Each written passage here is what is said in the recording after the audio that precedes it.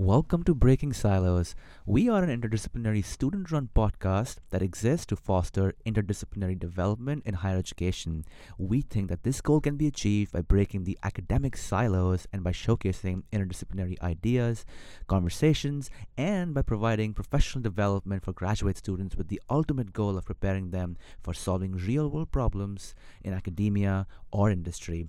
I'm your co-host Prakrit, and I'm a graduate student studying neurobiology with a focus in genomics, and I'm accompanied by my co-host Scott, who is a third-year PhD student studying high-energy astrophysics. And welcome to this episode of Breaking Silos. We hope you enjoy this.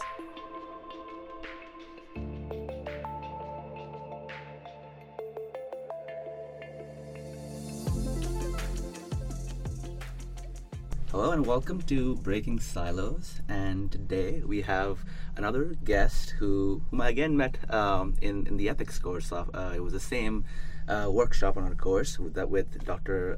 William McCoy, whose episode hopefully you have listened to by this time. But I have with me Kyle Christenson, who is just finishing his master's in the industrial and organizational psychology program, on his way, en route to a PhD in the same program.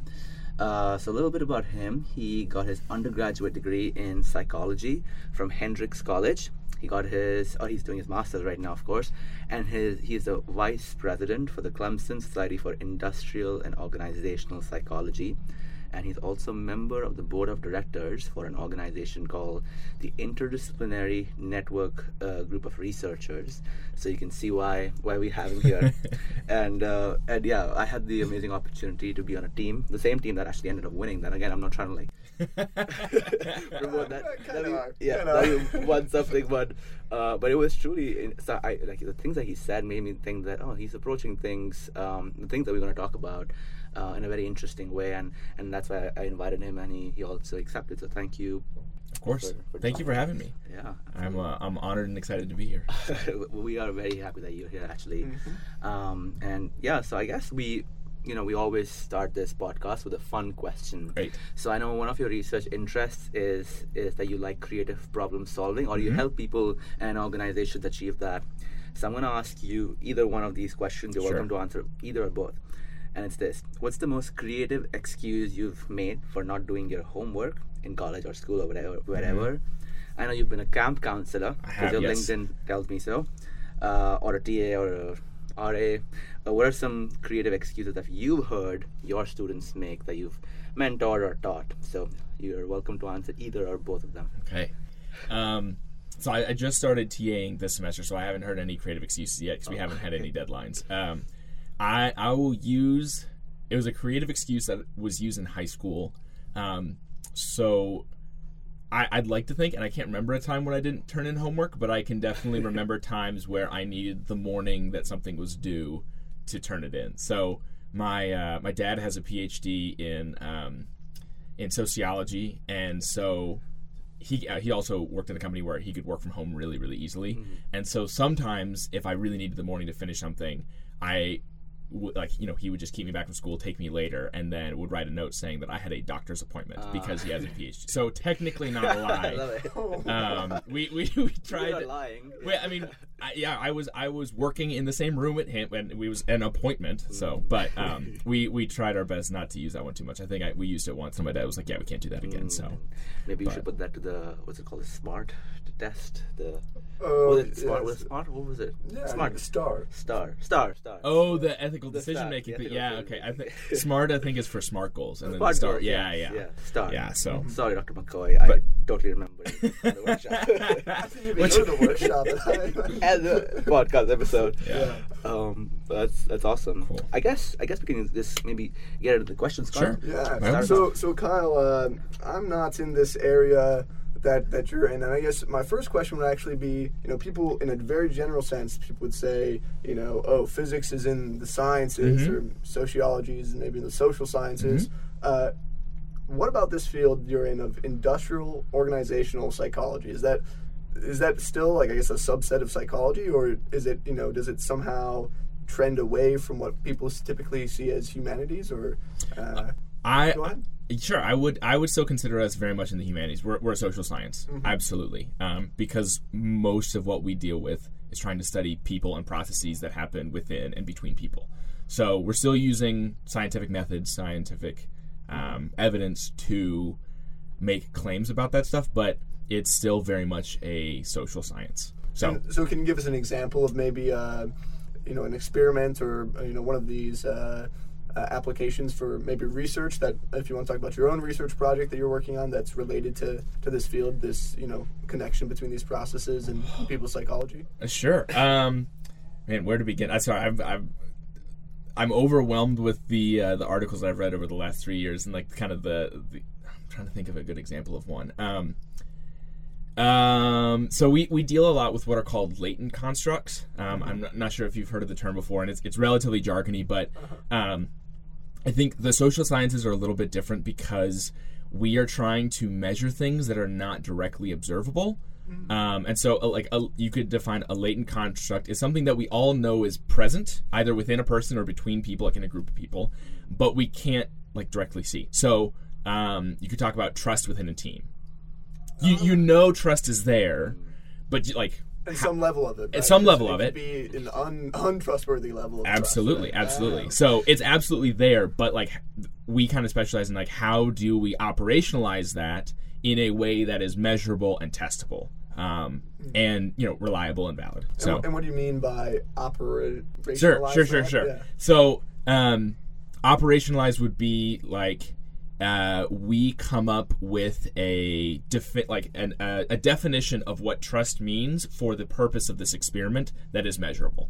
So trust in and of itself, you'll probably never fully understand that, you'll never get the perfect image of what the level of trust is on the team, but you can get some sort of representation of it through a measure that you give. So you can just ask people how much do you trust your teammates, and on a scale of 1 to 10 or something like that.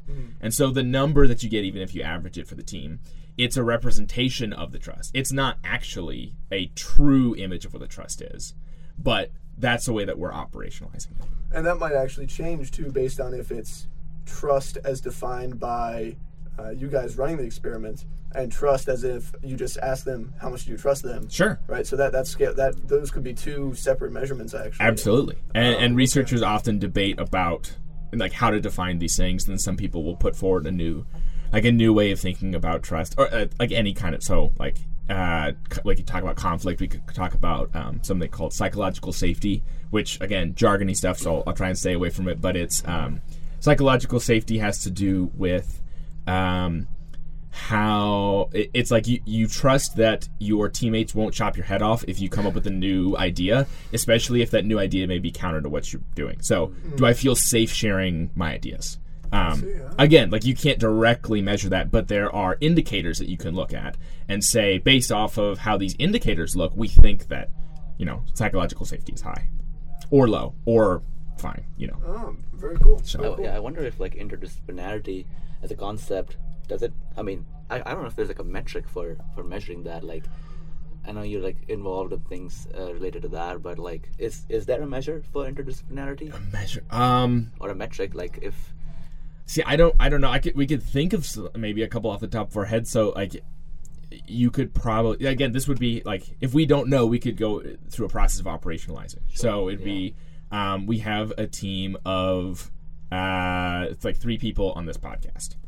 Okay. If we're trying to operationalize, you are in one field, you're in another field, I'm in another field. So we could say we have 3 different fields represented. So that's high interdisciplinarity.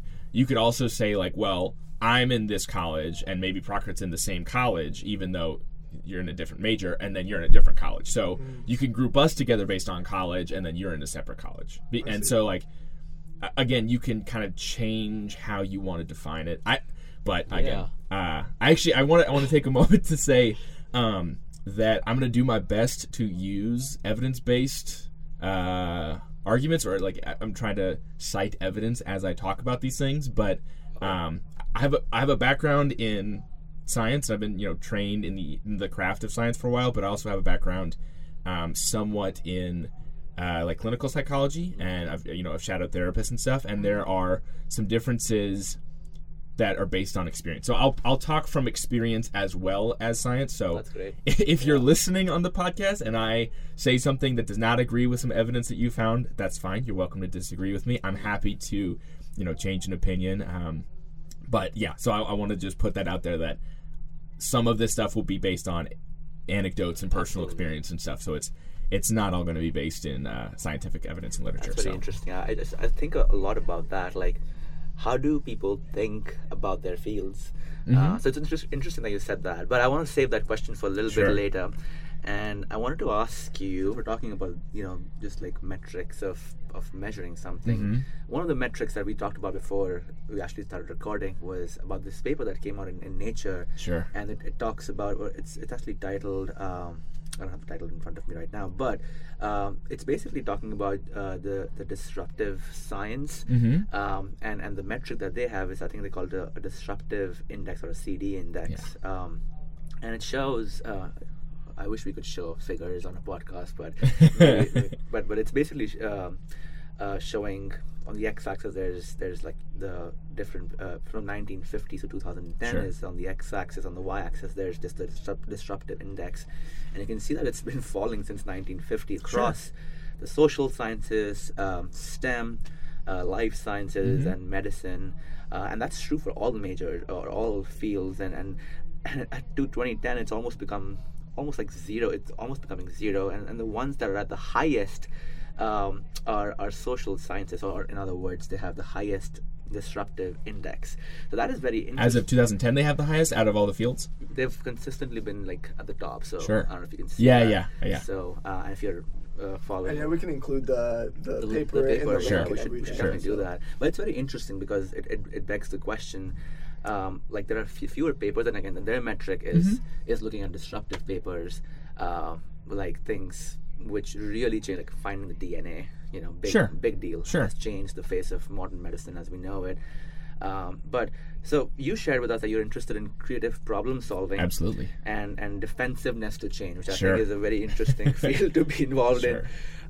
So based on this paper and the fact that papers are not really shaking up a field as much, are there like there are many variables that can explain this, but what is your analysis of creative problem solving in academia, perhaps in your field, or just in higher education in general? Like, what's like your kind of meta-analysis? Are we really becoming less creative in our problem solving? Because we're seeing so much advancement, like the technologies that we use in just my field has changed a lot. But what are we doing as thinkers, like and especially in an organizational way? What's that looking like according to you? So I want to start off by talking about. So I think this is a great example of what an operationalization is. So defining how disruptive a paper is. How do you go about doing that? These authors said, well, we're going to create our own index called CD, and I read the methods part of the paper. I haven't read the whole paper, but they basically said that a paper is extremely disruptive if it's like they looked at papers 5 years after they were published, and they said that it's disruptive if based on the number of papers that cite that paper that came out and do not cite predecessor papers. Right. Yeah. So that's one way of saying that's operationalizing disruptiveness. And I think they rated all these papers on kind of a continuum from disruptiveness to I don't remember the other word for it, but it is like collaborative is the wrong word, but it's and it's not cohesive either. But you know what I'm trying to say? Integrative. Sure, so disruptive to integrative. I'll push back a little bit against the paper. Again, I haven't read the thing, so if they address these things in the paper, that's fine. But I think disruptiveness is it may have an interesting tie-in to creativity, but it's an incomplete picture of what it actually is. So, and I also want to push back just from a theory perspective. Wouldn't we expect that over time, like?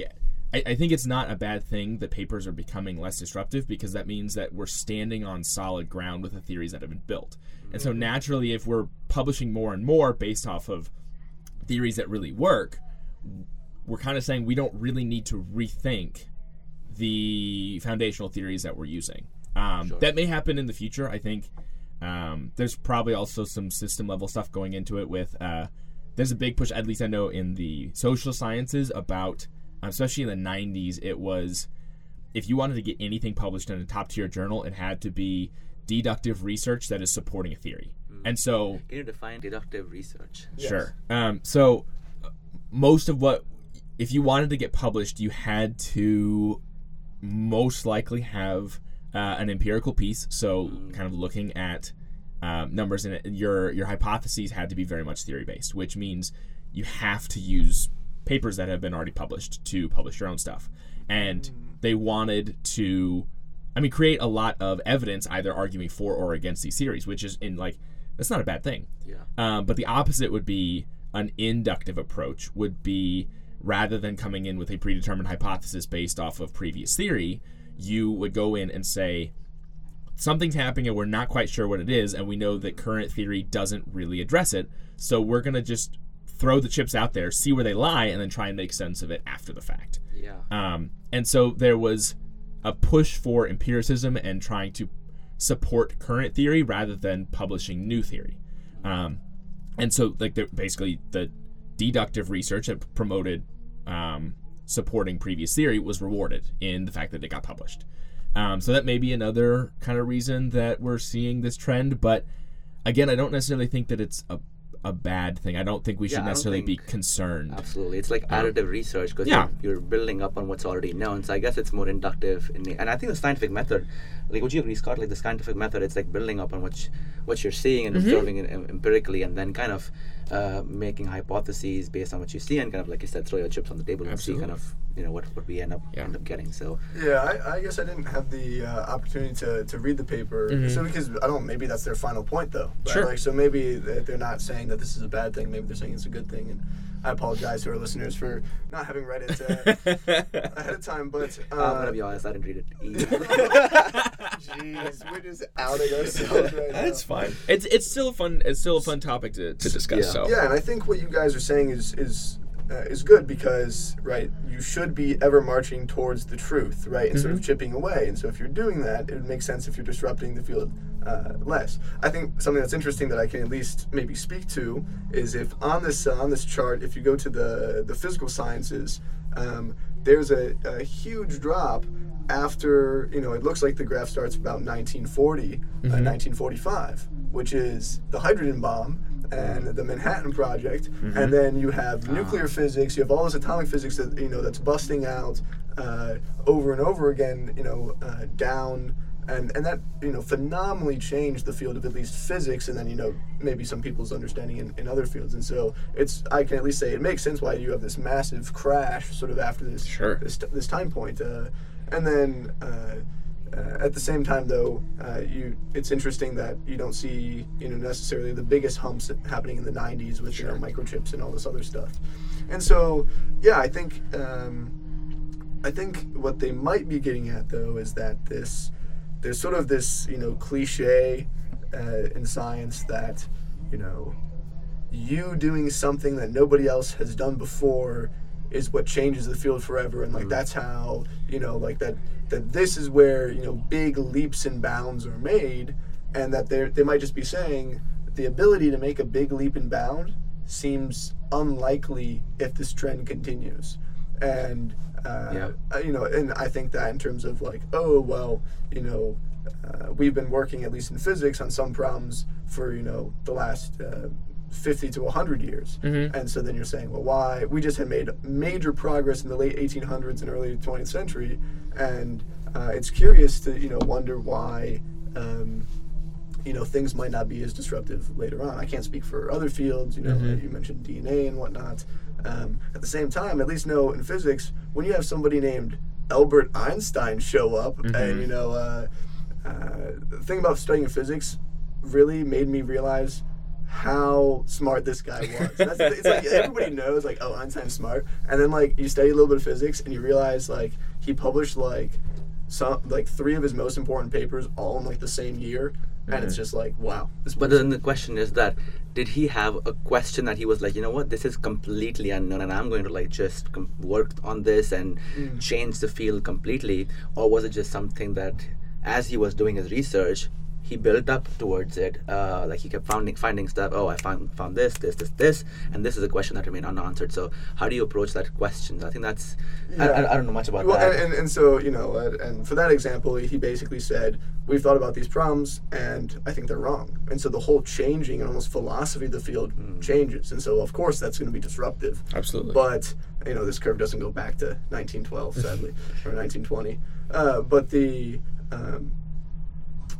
that still doesn't mean that now that we've had that breakthrough, that it makes sense that you don't have disruption, And so exactly as you were saying, Kyle, earlier, that, I think this actually points to a good thing in that, maybe you're building on things that are more true, but it is also can make you nervous because if people are just saying, well, I can only get things that are true if they match previous things, you can sort of run into an issue of if everyone's doing something wrong, but you just believe you're doing it right, you could sort of run into this, you box yourself in, and maybe that's where, our creative solutions, Proctor's earlier question, do you think that they're dying, or do you think it's just like, you can still be creative, it just not as disruptive, excuse me.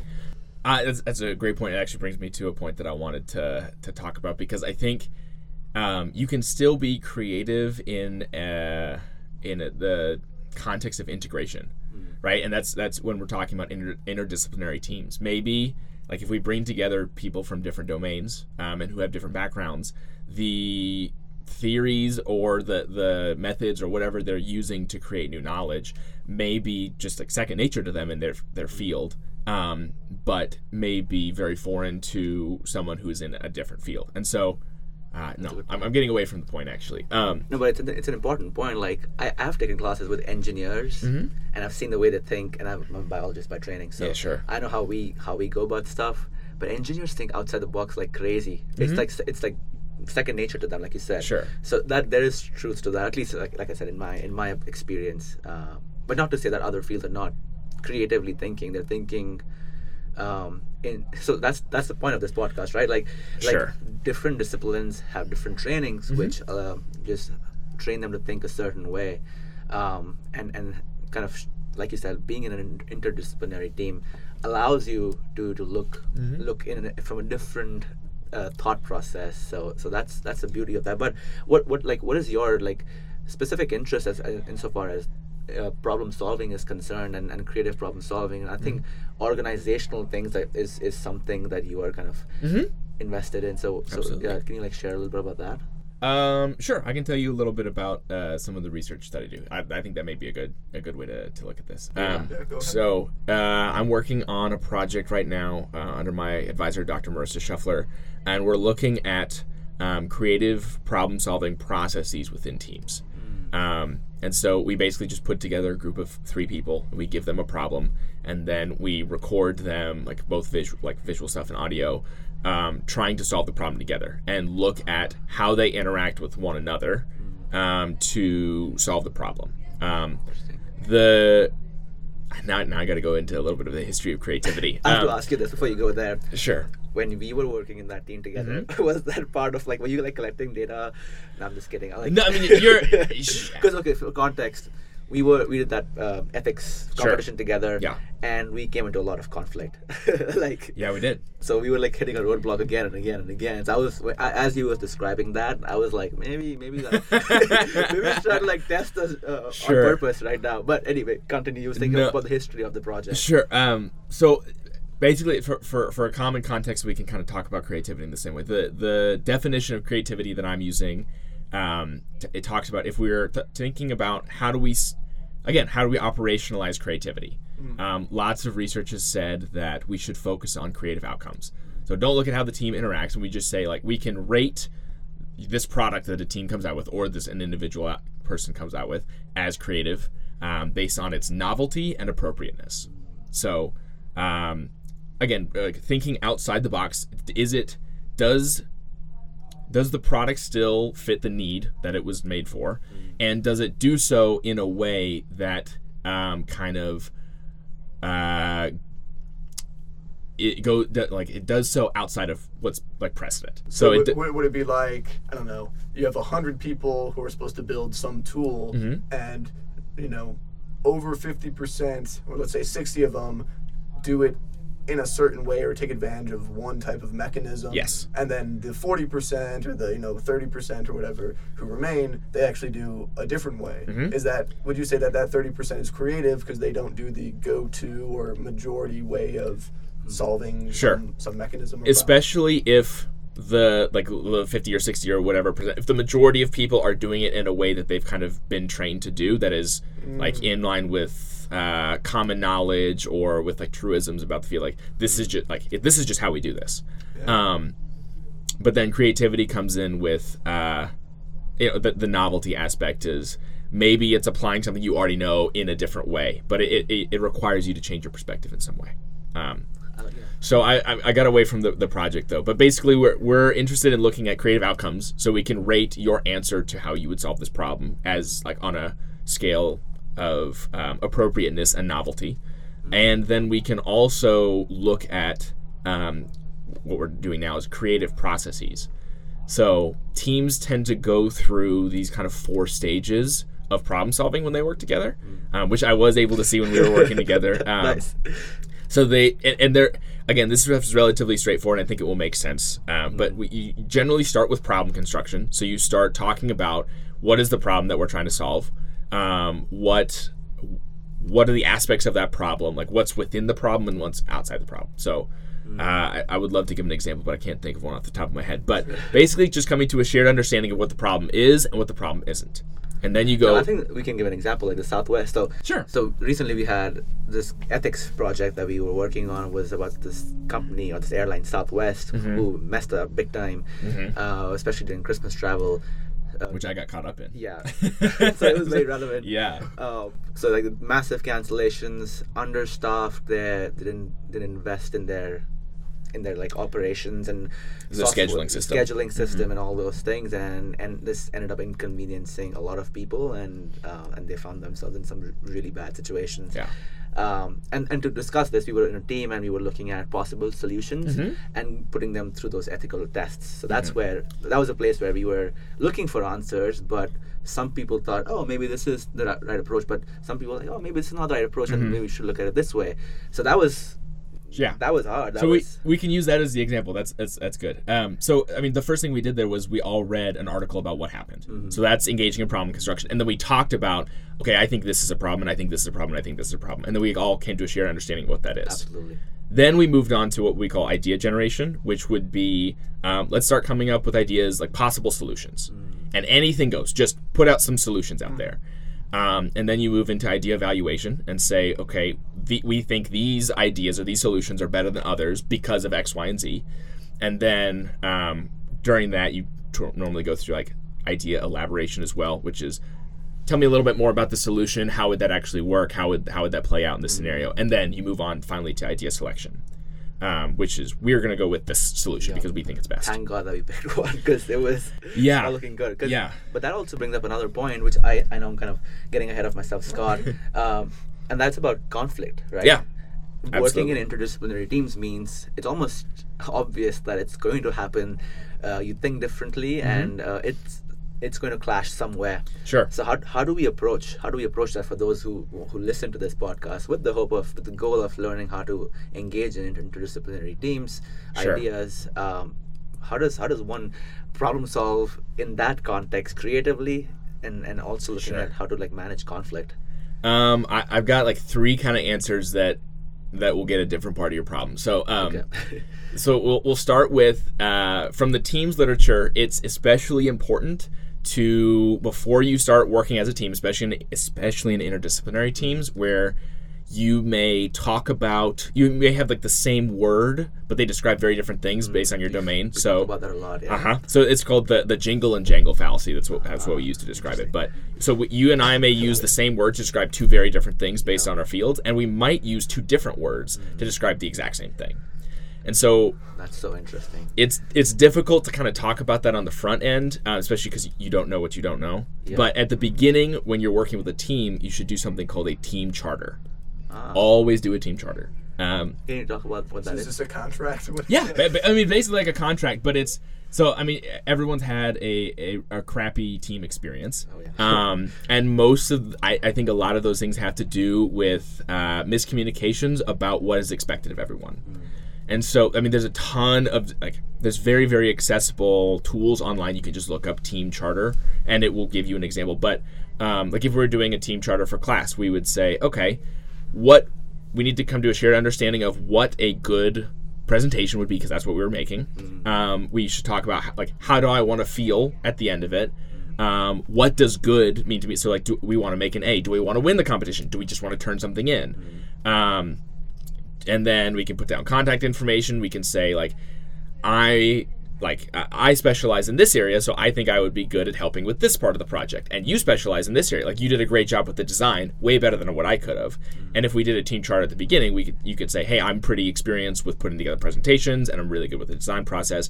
And so we could say, oh, then that would be great. Then it also helps with something called task or role clarity, which again helps. But and then we can say this person will be turning it in at this point. This person's in charge of this. So you can also talk about some of those jingle and jangle fallacy things there. Do a team charter. Please do a team charter. The second thing is I want to say that not all conflict is bad. Absolutely agree. Yeah. So interpersonal conflict, if not handled well, absolutely is bad. And then we can talk a little bit about how to handle that, and that's where my experience in counseling and therapy kind of comes in. But there's also some research that basically shows that there are, and this might be a little bit dated, but there's 3 different kinds of conflict that happens in teams. There's task conflict, where we don't agree about what we need to be doing. There's interpersonal conflict, which is I don't like you, you don't like me, because one of us feels disrespected or something like that. And then there's process conflict, which we don't agree about our next steps. So we don't agree with how we should move forward with the project.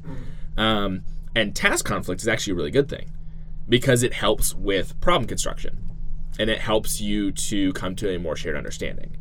That's good. It can be difficult to engage in task conflict without people's feelings getting hurt if you're not careful about it, or if you don't have baseline trust or psychological safety. So if I say I don't really like your idea, you could take that as a personal attack, but it's not meant as one. It's just saying I don't think that the idea that you proposed fits what we need here.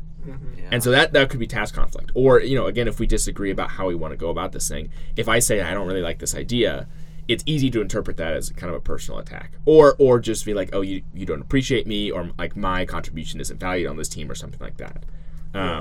So I actually in undergrad I did an engineering major as well, and so when you were talking about this, a few minutes back about idea generation, absolutely, and then. And that's where you just let anything fly, and then you do idea ranking next. And what we learned and what I found, in doing design projects or any research projects, is having those steps be 2 separate steps. Yes. And in that order is very important, because you can minimize personal conflict when I come up with an idea and then it just immediately is oh, that's not feasible. Yeah.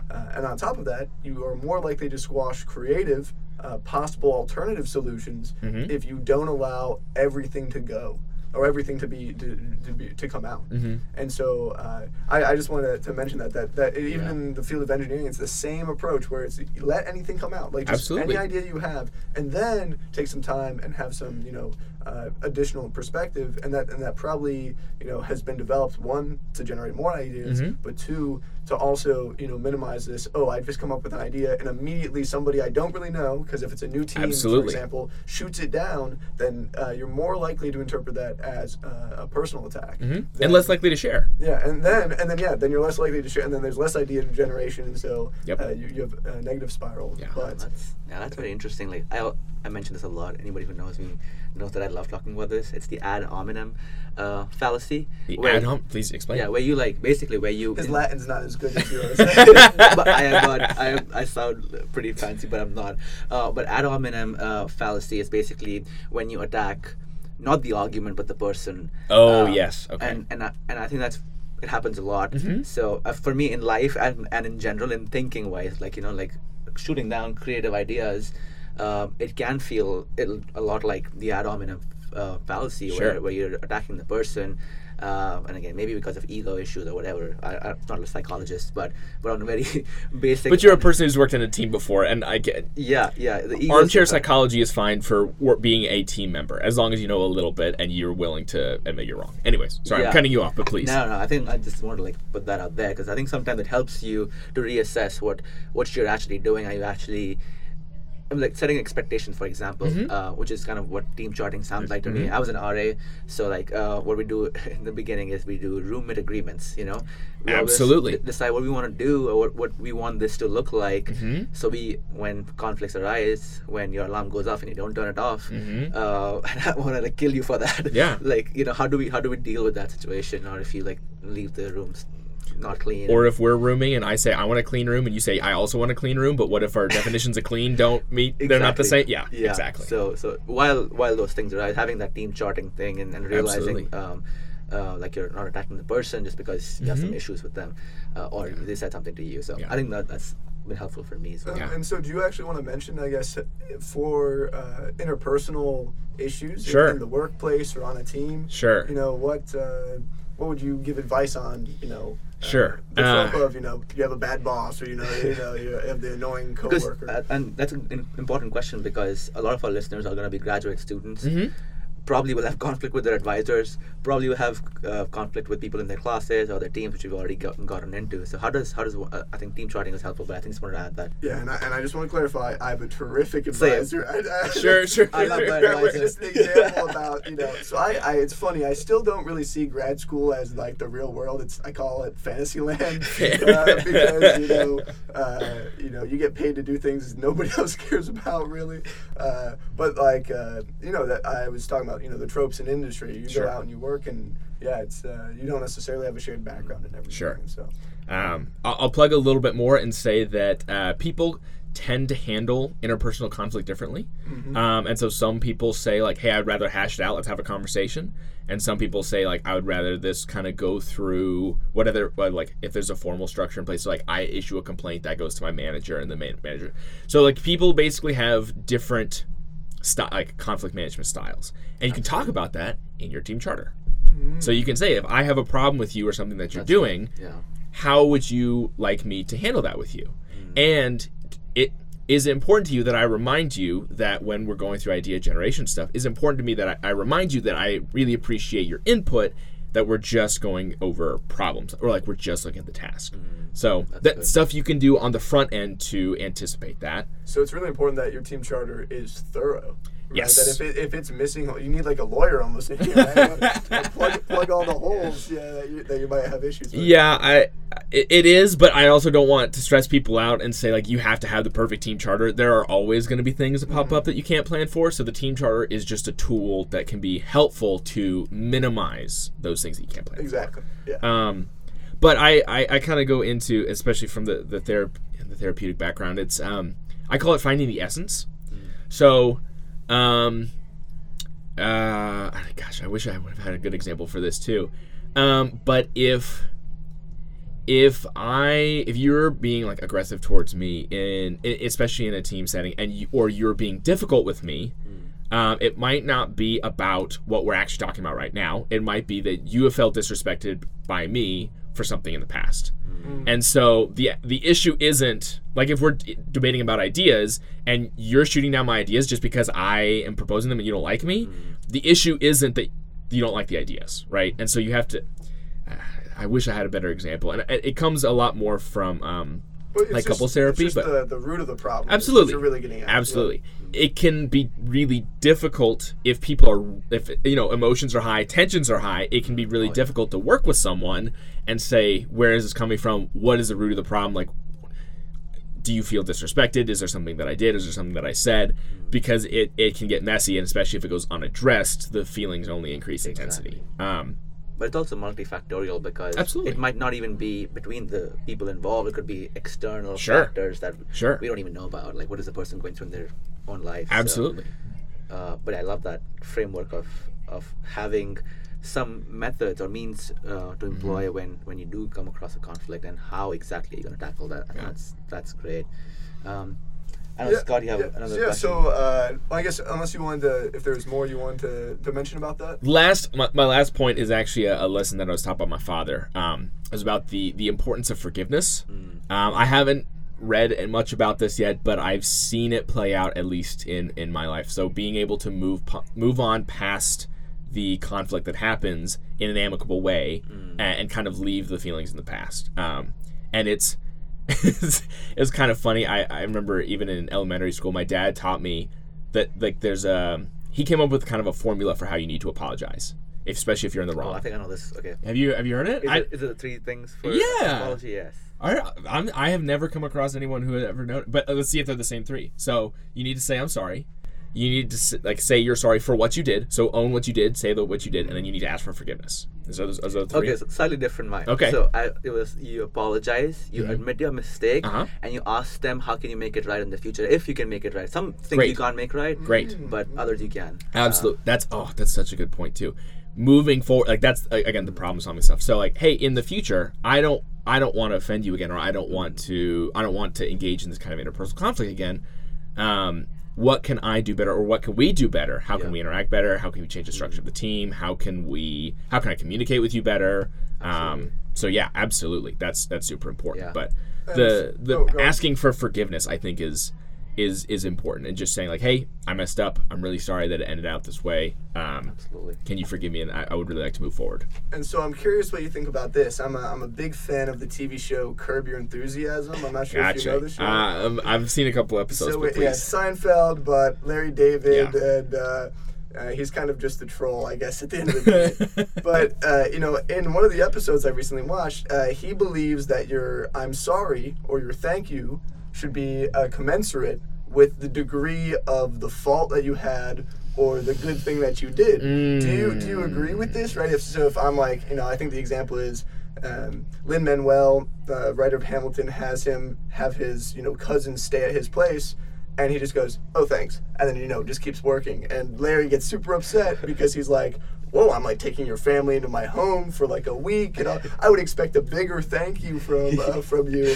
And then of course, it just creates conflict because that's the whole point of the show. Yeah. But so I'm curious, do you think that this is a real thing though, that people actually would feel slighted if they're not given a true thank you, or the "I'm sorry," where it's like, I don't know, I have siblings, don't know if you do, where it's like, my parents made one of us apologize to the other, and sometimes that there's a whole lot of crap in that "I'm sorry," they just get away with something. And so I'm curious what you think from a more academic standpoint is, oh man, especially maybe applied to teamwork. Like, do you think that you should kind of scale your thank yous and "I'm sorries"? I think absolutely you should take the context into consideration. If I bump into you and I say I'm sorry, like, hey, sorry, like that's fine. If I kick your dog and I go, hey, sorry, like that's not gonna exactly. So I get the scalability thing, but I don't know if I kick your dog and then I send you like an edible arrangement, that might be overkill. So I think it's more about making sure.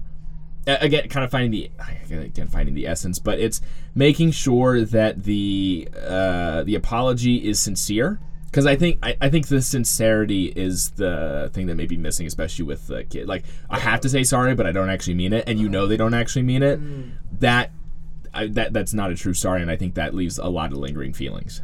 So the kind of the authenticity of the apology. And yeah, I think it's up to the person who is hurt to kind of determine if they're willing to accept it, but there's probably some scalability that we could. So I see, but what matters probably more is sincerity. Yeah, absolutely. I think, yeah, of course, yeah, that's a good answer. And a willingness to work on the problem and admit fault.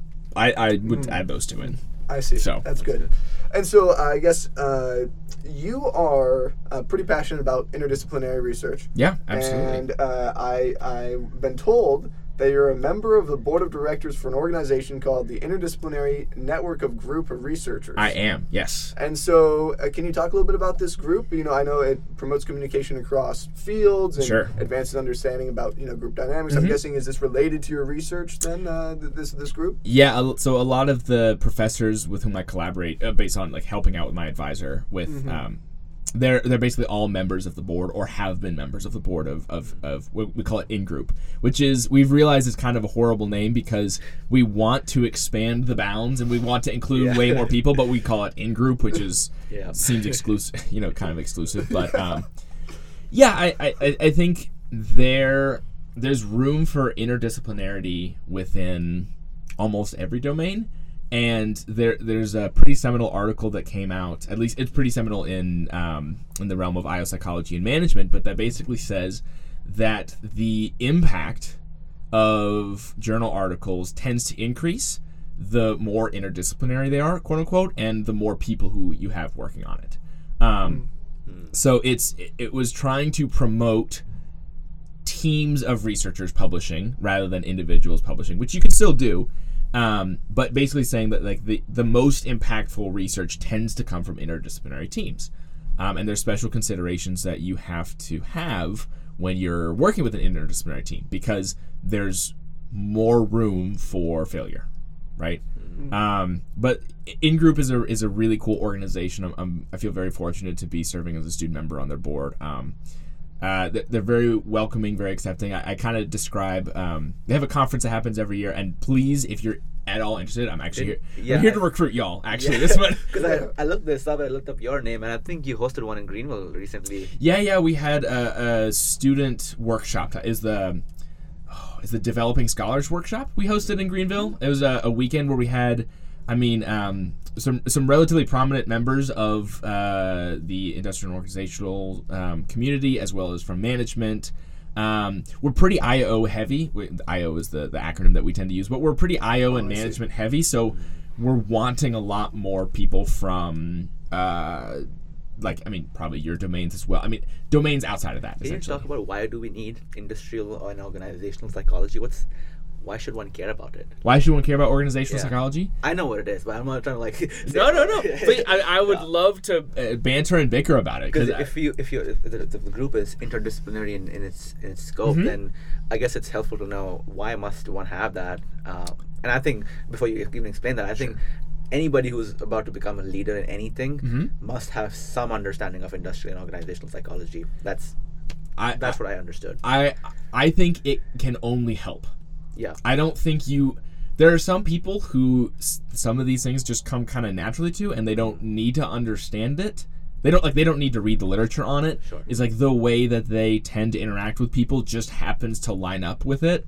But I think that if you have questions about how to lead teams, how to be a better team member, how to set up like positive work environments, how to promote creativity, how to even set up benefits so that your employees feel that they are valued in any kind of way. Anything that has to do with being a member of an organization, regardless of if it's a business or not, there's probably some research within industrial and organizational psychology that can point you in a direction or give you kind of a hint. Yeah, that sounds really useful. Are there any classes that you've particularly enjoyed at Clemson that are...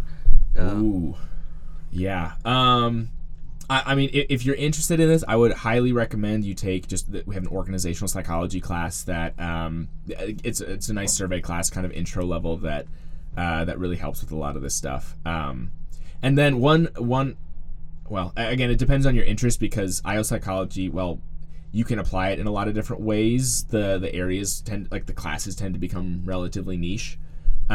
So I would say just kind of follow what your interests are. Are you interested in training evaluation? Are you interested in how we can selection processes? So making sure that we're getting the right people for the job. Right. Are you interested in work-family balance? Are you interested in well-being in the workplace? There's classes for all these things. But I'll tell you the one that surprised me the most was my personnel psychology class, which is the I side of IO psychology. Sure. But it has to do with selection processes, training and development, promotion, and then turnover. And I was like, this is the most boring part of IO psychology. I don't care. I don't care about selection at all. And by the end of the course, I was like, no, this is the foundation of how you build. It's the building blocks of how we do almost anything. And this stuff really helps. So I was pretty changed after that, and I was like, I was pretty into the just organizational side. And after that, I was like, no, I see the importance of all of it. I get why they're grouped together. So is there a good has a professor in IO written a layman's book that you know. So many. So And many. you can maybe even talk about the club that you're a vice president of, if. Yeah. So I'm the vice president of the Clemson Society for Industrial and Organizational Psychology. It's called CSIOP, and like the Society for IO Psychology is SIOP, which is like the international program. It's psychological operations, or like the Society for Industrial and Organizational Psych. They put on like the big conference that everyone goes to every year. But they're like, so we're like the Clemson chapter of it, essentially. So just a professional organization that provides students with resources. We do like the new student orientation. My job specifically as a vice president is to bring in guest speakers who can help to supplement some of the learning that all of our students go through. So if you're interested, we're always looking for new members, and you can join in on we have a bunch of First Friday events. You can reach out to me. I don't know if you can include my contact information in this. I can if you would like to. Absolutely, yeah. You feel free to reach out to me at my email. For sure. But I would also say there's a really interesting podcast as well called Work Life with Adam Grant. Okay, I will say this. If you go to his Twitter, everything he's retweeted is from this person. Continue. Me? Yeah, I'm not on Twitter too much, especially as of recently, but I like a lot of what Adam Grant does. There's a little bit of controversy about him because he is probably the most famous industrial and organizational psychologist, but I think some people are concerned about him not having the like literary contributions necessary to be... But I think he's a very good public face for it and makes all this stuff very accessible. So the podcasts are super interesting, and I think they can help to spark you to kind of start asking some questions that you may have already had or you may not have already had. But it's a nice intro to IO psychology. So that's what I would recommend. That's good. That's good. Well, and I have one more question that sure. For graduate students, you sort of begin to really narrow down your focus, and I guess I was thinking about it. The degree of interdisciplinarity, is quite different, right? You could say, if you don't include someone from life sciences and social sciences, it's not really interdisciplinary. But you go in any field, and you realize that, that subfield and just having people next door to you and your neighbors and neighboring fields is, basically interdisciplinary, especially for projects that you can work on. But as we're getting trained as graduate students to be scientists, to be professionals, what would you say are some key, points of advice or things you would say that we should work on to develop our interdisciplinary background, or that could be helpful, especially from your training in what will make an industrial and organizational psychologist's life easy when we do come into the industry? I think every professor would love to answer that question. Yeah. So what would make an IO psychologist's life easier coming into it? And what can we do leading up to that as graduate students? Listen to this podcast. Yeah, sure. Listen to this podcast. Share it with your friends if you like it. Can that be my answer? Just listen to this podcast. No. I think my advice would be especially in grad school, if you're wanting to broaden the perspective, especially if you're wanting to hear from people or make connections with people outside of your own domain, just invite people to coffee. There's so many grad students at Clemson, and you're like, it's such a unique opportunity to be surrounded by so many people who are so interested in so many things, and they're kind of readily accessible. And I think that's a cliche maybe, but every grad student is just eager to talk about the research that they're doing because they're pretty excited about it. Yeah, that's true. So it doesn't get a lot to get them started talking. I've been talking your ears off for the last, 45 minutes to an hour, and that's fantastic though. I'm loving it. Yeah, so I mean, I'm always happy to talk about this stuff, and not everyone will be like that, but I would strongly encourage people to, if you're ever in a class with someone, especially some of the survey classes where you get some people from like kind of outside of your major or whatever it may be, just invite them to coffee, or if they don't drink coffee, just find some other, invite them to a conversation and just pick their brain, just like y'all are doing. Just pick their brain for a little while, because this kind of the informal conversations tend to bring about that's a really interesting way to think about that. I kind of think about it in this completely other way, but I can see how that one serves you. And then, so it can help to broaden your perspective, especially about the problems that you've been so honed in on. Yeah. So I think that'd be Totally my agree. biggest recommendation to graduate students. Yeah. And Absolutely. if you want to make IO psychologists' life easier, you can hire us. Nice. You can hire us, and we will talk your ear off about all the things, like any kind of Yeah. problem that you have. We'll the ear field to share. is supposed to grow by 19% in the year 2024 is what that PsyOp video told me. Yeah, So, absolutely. We're not short on demand. I'll tell you Nice. that. We're pretty excited about that's it. good. Yeah, well, I think we've hit the hour mark. Great. So I know a lot of our listeners have requested for shorter episodes, but this was good. I think everybody will benefit a lot listening to this entire thing. But thank you so much for your time. Really Absolutely. appreciate Yes, it. thank you, Kyle. Thank you for having me. This was a lot of fun. Yeah, it was. We truly learned a lot, and yeah, thank you so much for listening. And we will catch you on the next episode. And yeah, thank you so much. We'll see you next time.